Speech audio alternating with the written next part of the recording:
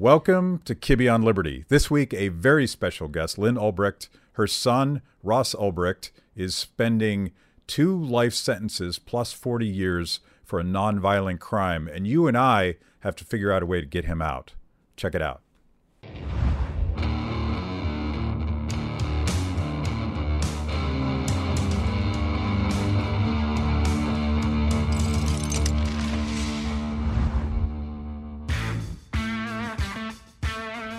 Lynn Ulbricht, welcome. We've been talking about doing this, I think, for several years, and it's really an honor to have you on the show. Oh, thank you.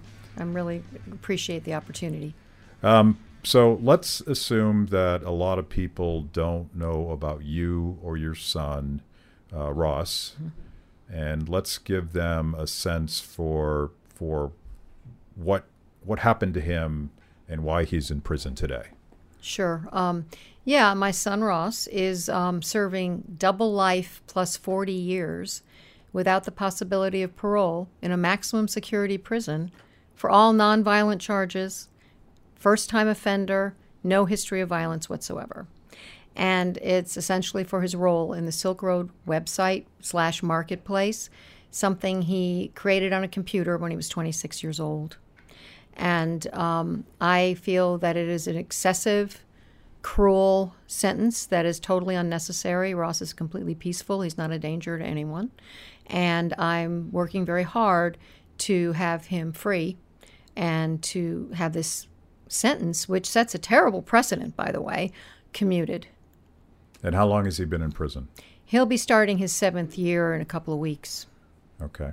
So let's take a step back, and I know this whole story, and it gets pretty complicated. Yeah, it's complicated. But let's talk about Silk Road first, because Sure. this was this the first sort of encrypted deep web marketplace, or where there was Good question. what's the story? I don't. Actually, I think there were some before. Yeah. I actually don't know the answer to that. Yeah. Certainly, Ross had never done anything like that. He was. The thing is, Ross got very passionate about liberty and free markets, and then the potential for monetary freedom through Bitcoin, which was very new. Hardly anyone had heard of it. And he was at Penn State. He was part of the Ron Paul campaign. He brought Ron Paul to Penn State. He campaigned for him and became very kind of on fire for freedom. Yeah. And he created a video game to give people the experience of a real free market. And he tried to get it published. He talked to people, but it didn't happen. And he turned to the internet, and he created Silk Road. Now, Silk Road was based on the non-aggression principle of voluntary interaction, so it wasn't a totally free market because certain things were prohibited. Anything that basically hurt a third party created a victim. So, for instance, there was no child pornography or anything related to pedophilia allowed, no stolen property, no weapons, no assassinations, things that could be used to hurt a third party. Drugs were allowed because the administration of the site felt it was a free choice between 2 individuals. Carnegie Mellon did a study. The overwhelming type of drugs that were exchanged were user amounts of cannabis. But there were other drugs on there. And I'm not defending that. Yeah. But I'm just saying that's what, But that would be... It wasn't the intention to be Yeah. a drug site. The intention was to be a free market that was private, uninterfered with by the government, that used Bitcoin as a means of exchange.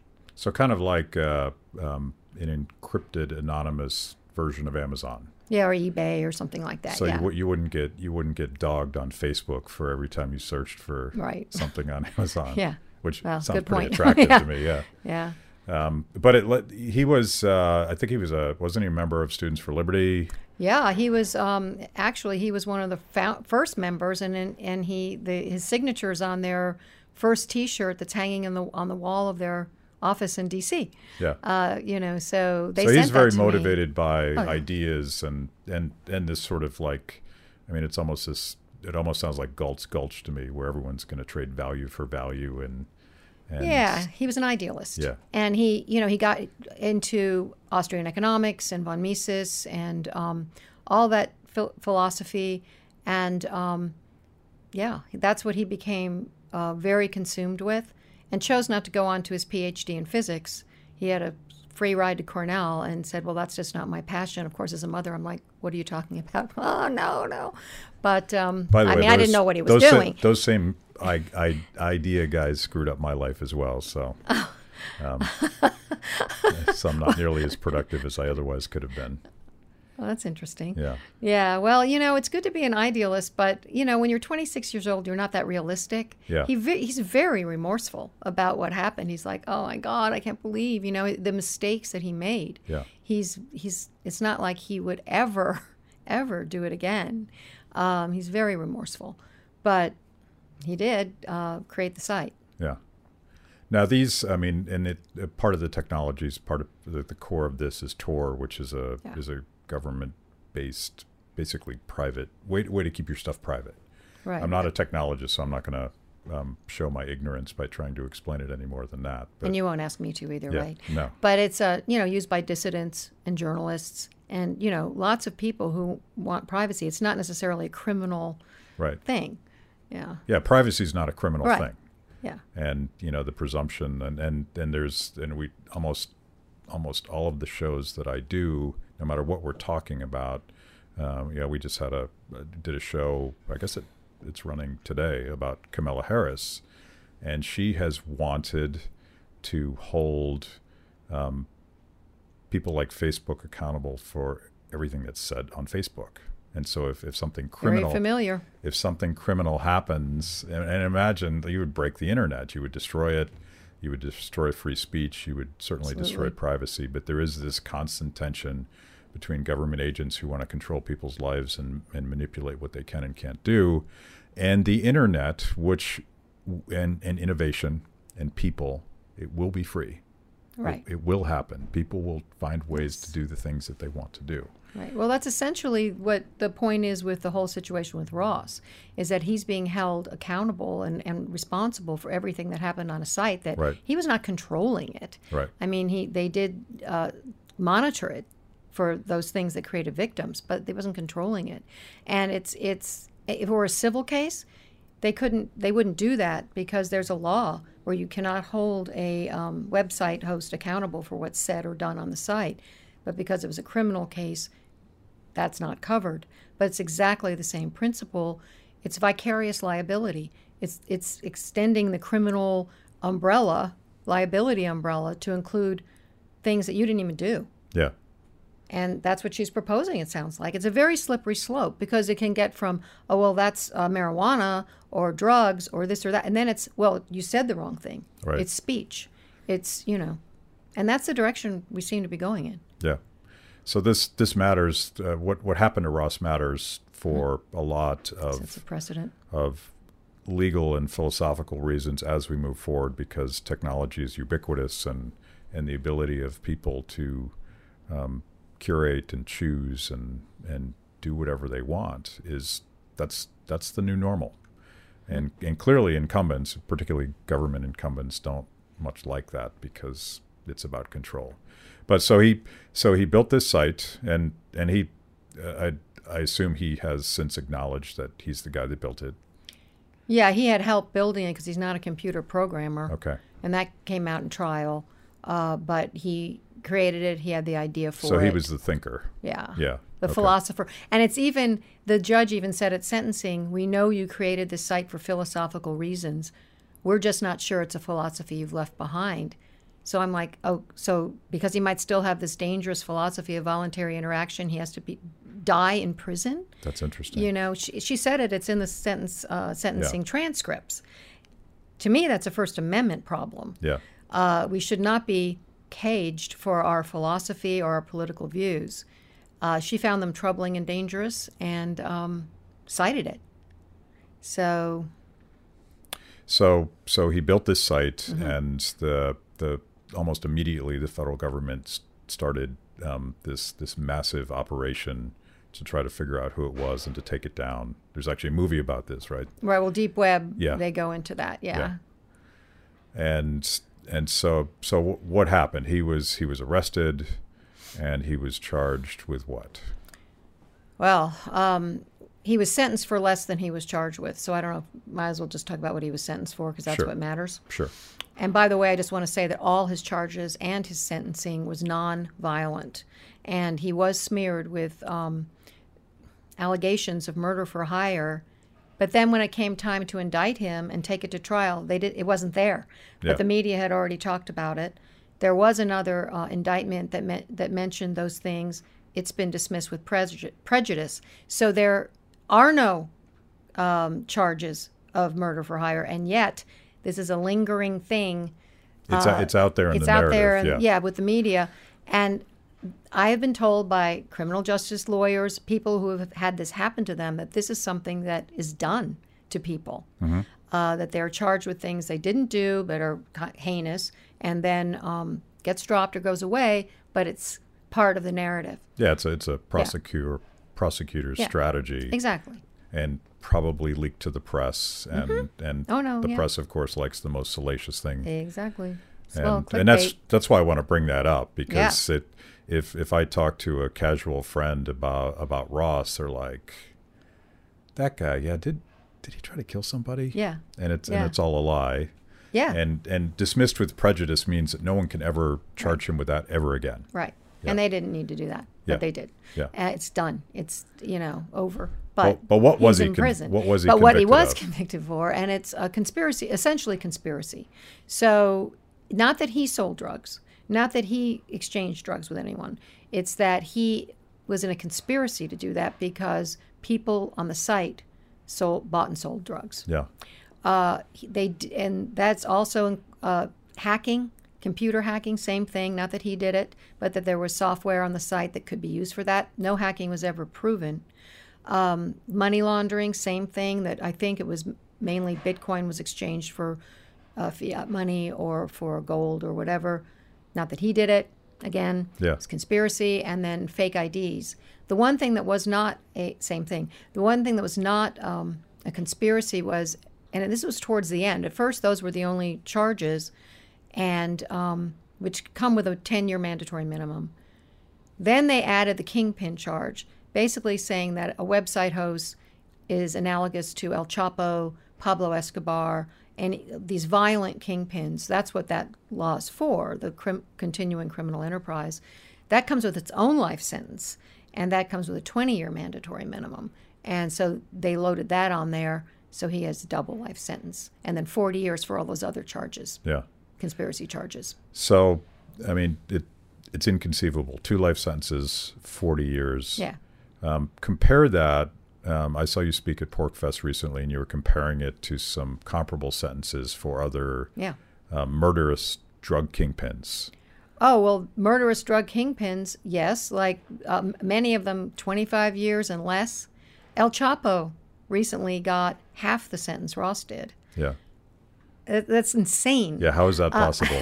But also people in the Silk Road, the other defendants in the Silk Road case, the person convicted for being the biggest drug seller, who actually sold drugs, which Ross did not, got 10 years. He is the same offense level as Ross. He got 10 years, and it goes down from there. There was a copycat site called Silk Road 2 that the government said was identical, except it was bigger. It sold more drugs, and the person who was running that, Blake Benthal, was in custody for 13 days and let out. And Vice just broke the story that he has to pay back taxes on 2 years. That's it. So the disparity of sentencing alone is a violation of the sentencing. I believe it's the Sentencing Reform Act. Yeah.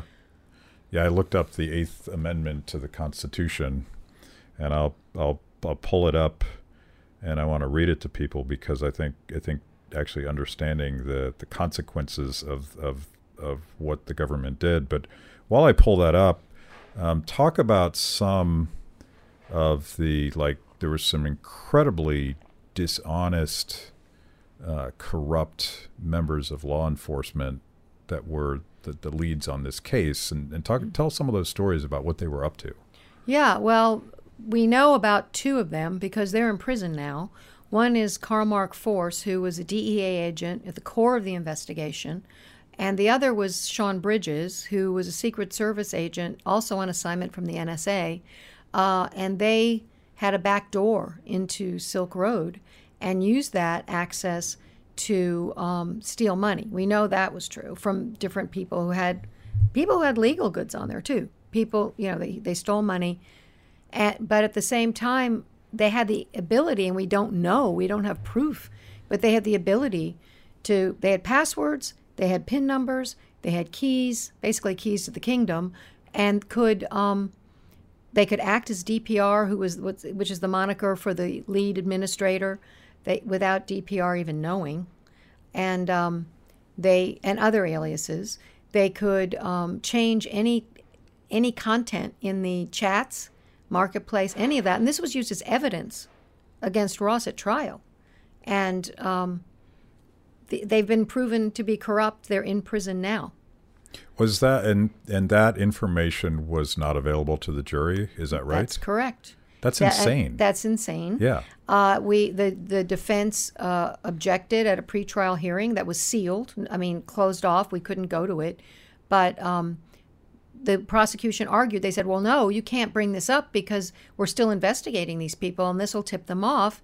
And then we found out later they already knew. Yeah. They had known for almost a year. They were interviewed by law enforcement. And the defense said, okay, well, wait. Go ahead and do your investigation. Then we'll have a full, fair trial. And the judge said, no, you have to do it now. And you cannot mention them. They're totally precluded. So the jury had no idea that there were corrupt agents all over that site. Yeah. So to repeat this, because it's so shocking, it's hard to imagine. DEA agents had gotten into Silk Road. Yeah, as part of their investigation. They were stealing money. Yep. In the form of Bitcoin. A lot of money. 20,000 Bitcoin. Yeah. Is what I've been. Which that's real cash. Yeah. Especially now. It wasn't worth that much then, but it's still a lot of money. And that information wasn't available to the jury that convicted your son. Correct. Wow. They didn't know of their existence. And actually, the prosecution hid the existence of Sean Bridges, the Secret Service agent, even from the judge. Yeah. That all came out 2 months after trial. Yeah. Some other interesting things came out, too, but I don't know if you want to get to that right now. But, sure. Okay, so what happens is, certainly in this case, the government did a huge data dump. So there was something like 4 terabytes of material to go through to find the needles in the haystack that would be helpful. Well, this is practically impossible. This is like you would be crushed to death if it was on paper. It's just a huge amount of data. But after trial, they kept sifting through and discovered, first of all, that DPR, which, just to digress 1 second, is DPR stands for Dread Pirate Roberts, who was a character in The Princess Bride. And the whole point of Dread Pirate Roberts was to pass on the title to, and that person would pass it on, that person would pass it on. So it's, even within the name, it's implied that there are many of them. Okay. But it's pretty obvious when Ross was in solitary confinement that DPR logged into the Silk Road Forum. Yeah. And that was discovered after trial. I mean, and there were other indications, and it's on our website, all the different anecdotal evidence as well as hard evidence that there was more than one person running the site. So there's more going on here than we can get into. But real quick, let me say one other thing. Sure. There was also tampering discovered. So there was the suspicion is it was from a third corrupt agent. So there was big portions of what the jury saw was incomplete, and big portions of that evidence, which was discovered later, was deleted. Yeah. So it painted a different picture. You referenced the website, and there's more information than people might be able to consume. And there's a lot. If you're interested, you should go to freeross.org. And there's a petition that we're going to talk about, but let's talk about it several times. Okay. There's a petition on change.org to ask President Trump to grant clemency. Yes. Which is different than a pardon. Yeah, we're not asking for a pardon. Yeah. Ross, admits that he made a very grievous mistake. He's not saying, oh, I did nothing wrong, pardon me. But we are asking, and he is asking, for a sentence that is not cruel, unusual, really brutal, and barbaric. Yeah. That is so far beyond, out of whack with the offense and what's necessary. Yeah. And we're asking for a commutation. Okay. Let's talk about Ross and what's going on in prison. I just heard some of these stories, and they're pretty rough as well, because I want to define what cruel and unusual punishment is. So give people a picture for what Ross is going through and what he started. Like it started rough and only recently got a little bit better. Yeah, it actually started in a more transitional facility in New York. So that's more of a mix of people. But then he was sent to a maximum security penitentiary. And that was very gang heavy with violent people.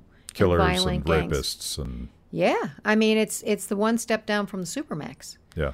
And there's other people, nonviolent people in there too, but it's very violent. There were routinely stabbings, beatings. There have been riots there. Just recently, there were 2 different suicides of people Ross knew. Yeah. Because it's so tough. No, it's very dangerous. And the only reason he was in a place like that was because of his sentence, because his security score, he has no violence. Yeah. He would have been in a camp. Yeah. He had such a low security score. Even when he came in, they were going, "What are you doing in here?" What is a security score? What is it? I believe it's a 12. It might be a 10, but it's low. No, I mean, like, explain. Oh, what is it? Explain Sorry. I'm guessing what it is, but explain to everybody what a security score is. Well, it's a score that each inmate, each prisoner gets to show how dangerous they are. Yeah. Yeah. And we're talking about, like, and I've read some of the letters, all of his friends, everyone tells the same story. He's a Boy Scout. Yeah, he was an Eagle Scout. He's a peacenik Boy Scout. Yeah. Yeah. Idealist, geek. I mean, believe me, I know you know this, but I mean, he could be sitting here, you'd be having a great conversation, you would not be afraid at all. Right. There's no, he's not a danger to anyone. Yeah. The guards have come up to me and gone, he doesn't belong in here. Yeah. What's he doing in here? Yeah. Kind of thing. So, and that's been many times. But he has spent months in, I don't know if the right word is solitary confinement, but small metal boxes. Yeah. Now How did he that has been happen? in actual solitary for probably at least a couple months. But also what happened was he refused to participate in an assault on another inmate because he's not a violent guy. And he had to put himself in protective custody because that made him a target. Yeah. And so protective custody was an 8x10 metal box. No, just no window, nothing, for 3.5 months. That's 3.5 months. That's not done, even though it is, but it's not done to punish him. It's but it's ostensibly exactly to the protect same him. thing they do to punish people. It's the place they put you, and people who are being punished go there too. Yeah. Yeah. We need to do a second show on prison reform, I think. Yes, absolutely. So it seems like a good time to read. I'm not going to read the Eighth Amendment, but the Eighth Amendment, amongst other things, prohibits cruel and unusual punishment. And I found, I went on Wiki and I found a 72 Supreme Court case where Justice Brennan and the Supreme Court set the standard that a punishment would be cruel and unusual if it was too severe for the crime, if it was arbitrary, if it offended society's sense of justice, or if it was not more effective than a less severe penalty. Wow. So if that's the standard, There I it feel is. like we just checked all the boxes. Yeah, absolutely. Which is why you're here. This is the point of the petition. Too few people know the story. Especially the true story. The true story, because of the narrative that I don't know if they're the prosecutors, but the government created against Ross. So tell me about the petition drive, because we're trying to get the president's attention. Yes. And we're trying to get everybody's attention for something that most people, maybe they haven't heard about this. Yeah, thanks. And the thing is, President Trump has shown that he is interested in redemption, in giving people second chances, that he believes in that, and mercy. And so I'm very hopeful that he can see in this case that Ross is a perfect candidate for clemency, because he will never reoffend. He will never hurt anyone. It's not like the kind of situation where a president lets someone out and they do. That's, this is not going to happen with him. Yeah. And so we have a petition. You can go to freeross.org/petition, or just on our website. There's a banner. And it has over 206,000 signatures, and it's only been a little over a year. And it's just asking for a commutation, saying this sentence needs to be corrected because it's very, very wrong. And Yeah, it's the second fastest growing clemency petition on that change.org. Okay. And repeat the URL so people can go there? Sure. freeross.org/petition. Okay. And after we're done with this, we're gonna shoot a couple short clips and try to drive some traffic to the petition site. That'd be great. See if we can't get people fired up about. But I want to go back and sort of like take this a little bit above just your fight as Ross's mother and tease out some of the public policy implications of this. And one of them, and it's we had maybe you know Dr. Jeff Singer, Cato scholar. He's a practicing physician, and he's rabidly anti-drug war. And he approaches it as a physician as opposed to just a libertarian policy guy. And one of the things this website was trying to do was to create better information.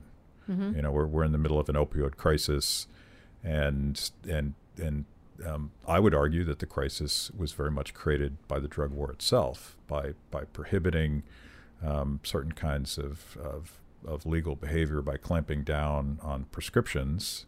You're pushing people into the black market where they don't know. Right. Prince, and as Dr.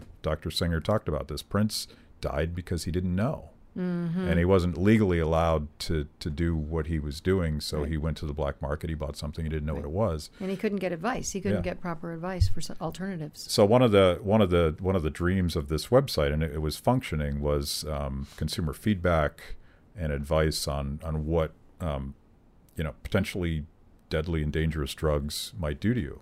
Right, there was, and how to get off drugs. You know, there was a book club. There was all kinds of philosophical discussions. It wasn't, not too many kingpins have a book club, or care about voluntary interaction. Again, I think it was naive. I think it was overly idealistic. Sure. But that's true of a lot of young people. Yeah. But yeah, it was the intentions were good. Yeah. And of course, as libertarians, we think that the drug war is illegitimate, Totally. and I don't think that we should be in the business of putting people in cages for choices that don't hurt other people or take their stuff. Exactly. Now, conservatives may not agree with that, but there's other fundamental issues at play here. Right. I'd like to just make a quick call out to conservatives, because. And I was very much a conservative.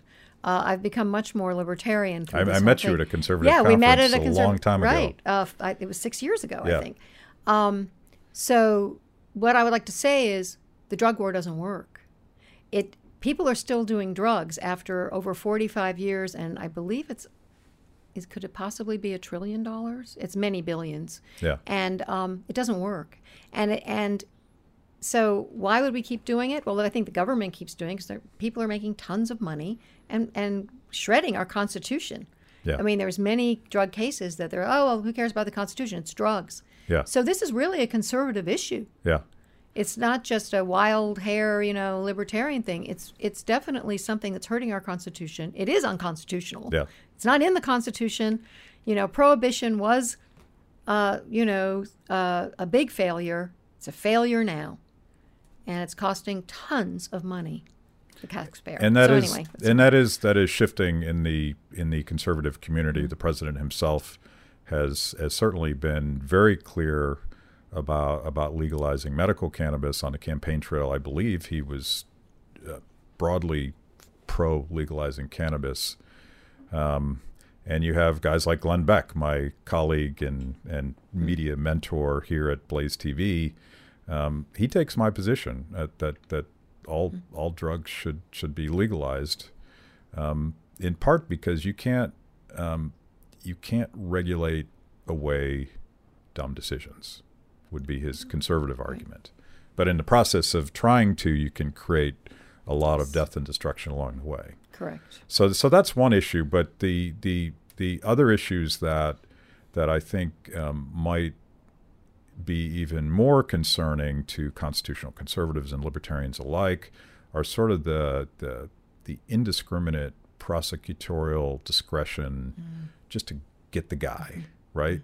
The way they gamed the system and broke the rules and apparently stealing and all sorts of stuff.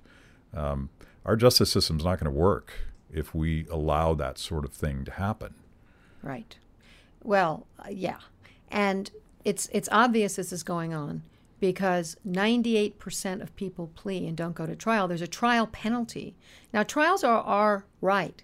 It's a pillar of our justice system, but fair trials practically don't exist. And 98% of people plea because they're bullied or threatened by prosecutors that if you go to trial, you're going to have a worse consequence. And so many people plea to things they're innocent of. Yeah. And I've been told by former prosecutors, they have told me, said they will lie, they will cheat, anything to get that notch in their belt, get that trophy, and there are no consequences. And there are many, many examples of it. In Ross's case, there was a very controlled narrative. It wasn't allowed to be mentioned that he was a libertarian. It wasn't allowed to be mentioned that there were many, many legal items on the site. Many things were not allowed to be mentioned. It was tailored to the prosecutor's narrative and what was presented to the jury. Which gets us to the broader question, and there's sort of an emerging consensus on the right and the left. I mean, it's kind of a libertarian consensus that we put too many nonviolent kids in cages, and the cost of that. First of all, the fiscal cost, like it's bankrupting states because every time we pass a new mandatory minimum law, we build more prisons. And it's a wildly expensive thing, but you also get this cycle of recidivism where young people go into the sort of environment you're describing your son is in, and what's one of the first things he had to decide if he wanted to do, which is to become a thug. Yeah, he had become to a resist violent, that. yeah. But a lot of people, look, I've relocated. We have moved to be near him, to give him a lifeline. But most people can't do that. We have an internet business. We can do that. And because I think it's so important. But when it becomes your world and you're trying to survive, they say it's correctional. No, it's a criminal training ground. Yeah. And a lot of people are bullied or pressured into joining a gang, which they never would have done. Right. And things like that. There's a huge cost in that way. Yeah.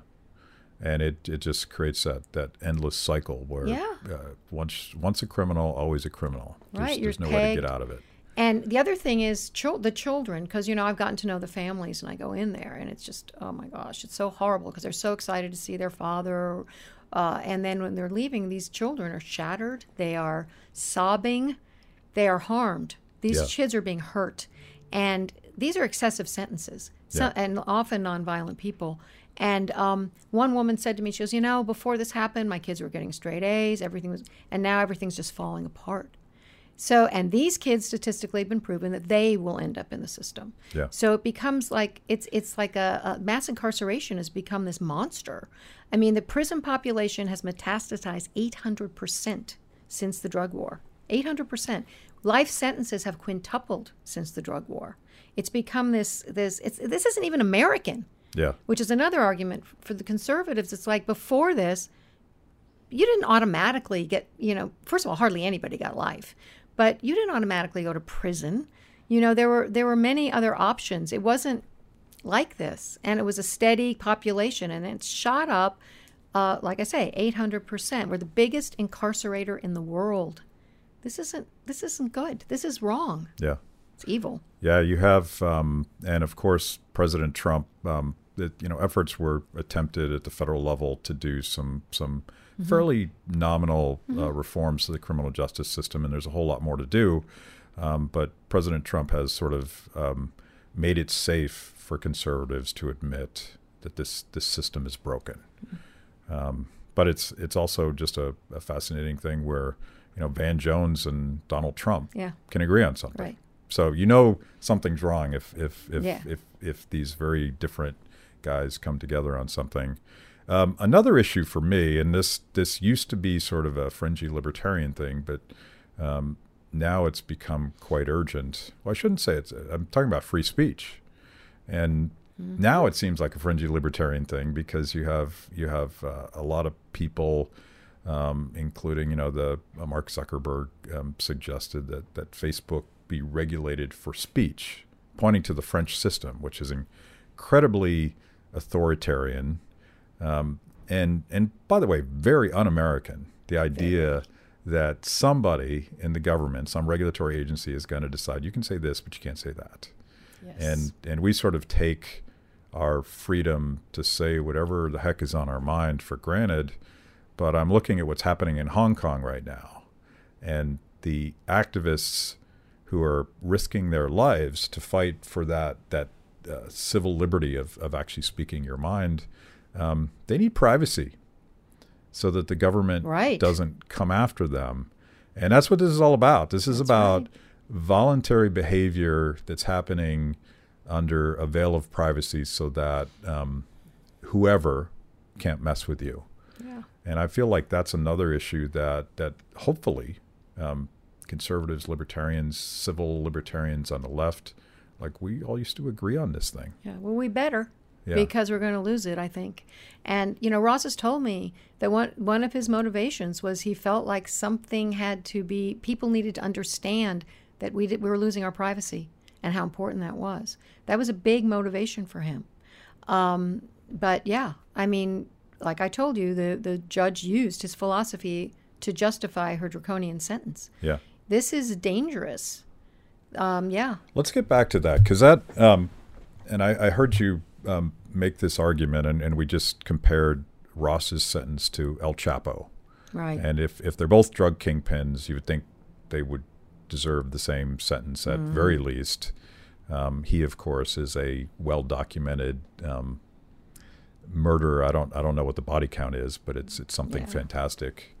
And the government itself has acknowledged that Ross was absolutely not responsible for anybody's murder. That's correct. But you argue, and you always thought that they're trying to make an example in the context of the drug war, but now you think it's something else. Well, they said they were doing that. They said, we're going to make you an example and deter others, which of course didn't work. But I actually think it was about the Bitcoin. But Bitcoin has to do with privacy as well. And I think that because the other sentences are so disparate. The biggest drug seller got 10 years. So obviously they weren't that concerned about drugs. Yeah. But it came out about a little over a year ago, and The Intercept broke the story that Snowden documents show that the NSA was urgently pursuing Bitcoin users a few months before Silk Road was taken down. I thought they were supposed to be going after terrorists. Yeah. They were urgently worried about Bitcoin. And I think that was a big part of why they came down so hard on Ross. Now the genie's out of the bottle. Bitcoin's out there. But, and that's why he's such a hero to the blockchain communities, because it was the first proof of use of Bitcoin. It showed it could be used as money. It put it on the map. Yeah. And I think this was a big problem for financial powers. Yeah. It sounds something like the Chinese government would do, not ours, but obviously financial privacy and privacy general and the sort of democratization that's happening because of technology. This is a fundamental threat to people that would want to control our lives. Right, because they use money. Yeah. Yeah.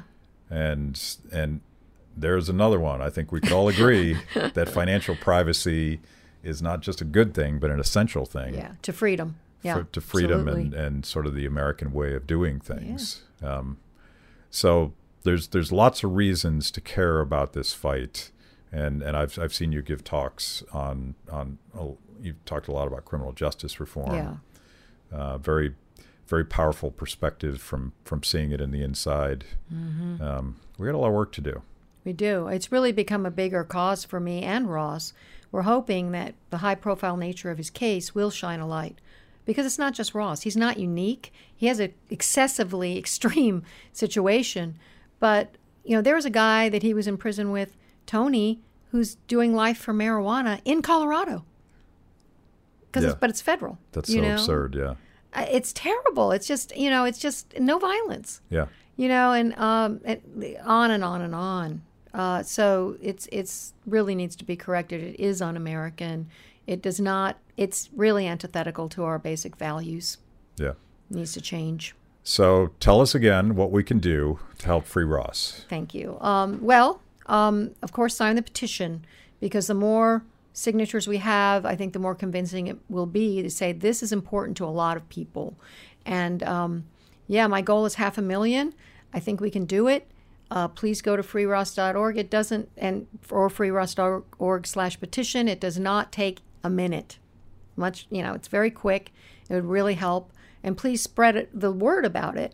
And if anyone has any political connections at any level, please get in touch with me. You can do it through the website, freeross.org. Every footer has a way to contact me. And I'd really appreciate it. We're just a family with a few friends helping. We're not a big organization. We don't have a ton of money, which is another thing we need. But so there's a way to donate. Yeah, talk about that. Like you're burning through legal bills like lawyers no are so tomorrow. expensive. I knew they were expensive. I didn't realize how expensive. Very, very expensive. So any donations are very welcome.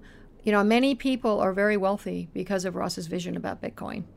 And, how about, helping us out? Some of those guys are watching. Yeah, well, I know we got a big Bitcoin crowd. Yeah, and it's just like, hey, help him. He's fighting for his life in a to get out of a cage, and it'd be so much better if he could be out with society. He has a lot to contribute, and so if you've made a lot of money on Bitcoin, I'd be really grateful if you'd help me out a little bit. Yeah.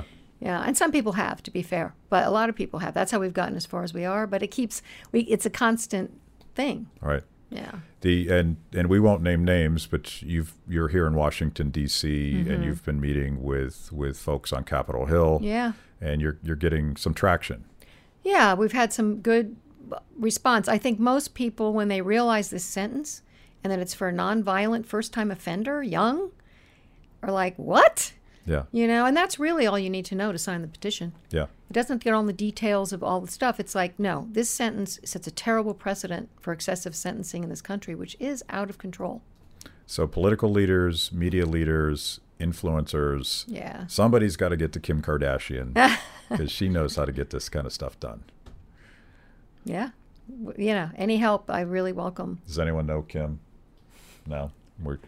We'll work on that part. Okay. Okay. Well, thanks for telling this story. I know you do this quite a bit, and it can't be a fun story to tell, but I appreciate the word opportunity. No, I really do. And it's been fun to talk to you. Thanks. Yeah. Thanks, Lynn. Thanks. Thanks for listening to Kibbe on Liberty. Be sure to subscribe and rate the podcast. Your ratings will help us reach even more people with our mostly honest conversations with mostly interesting people.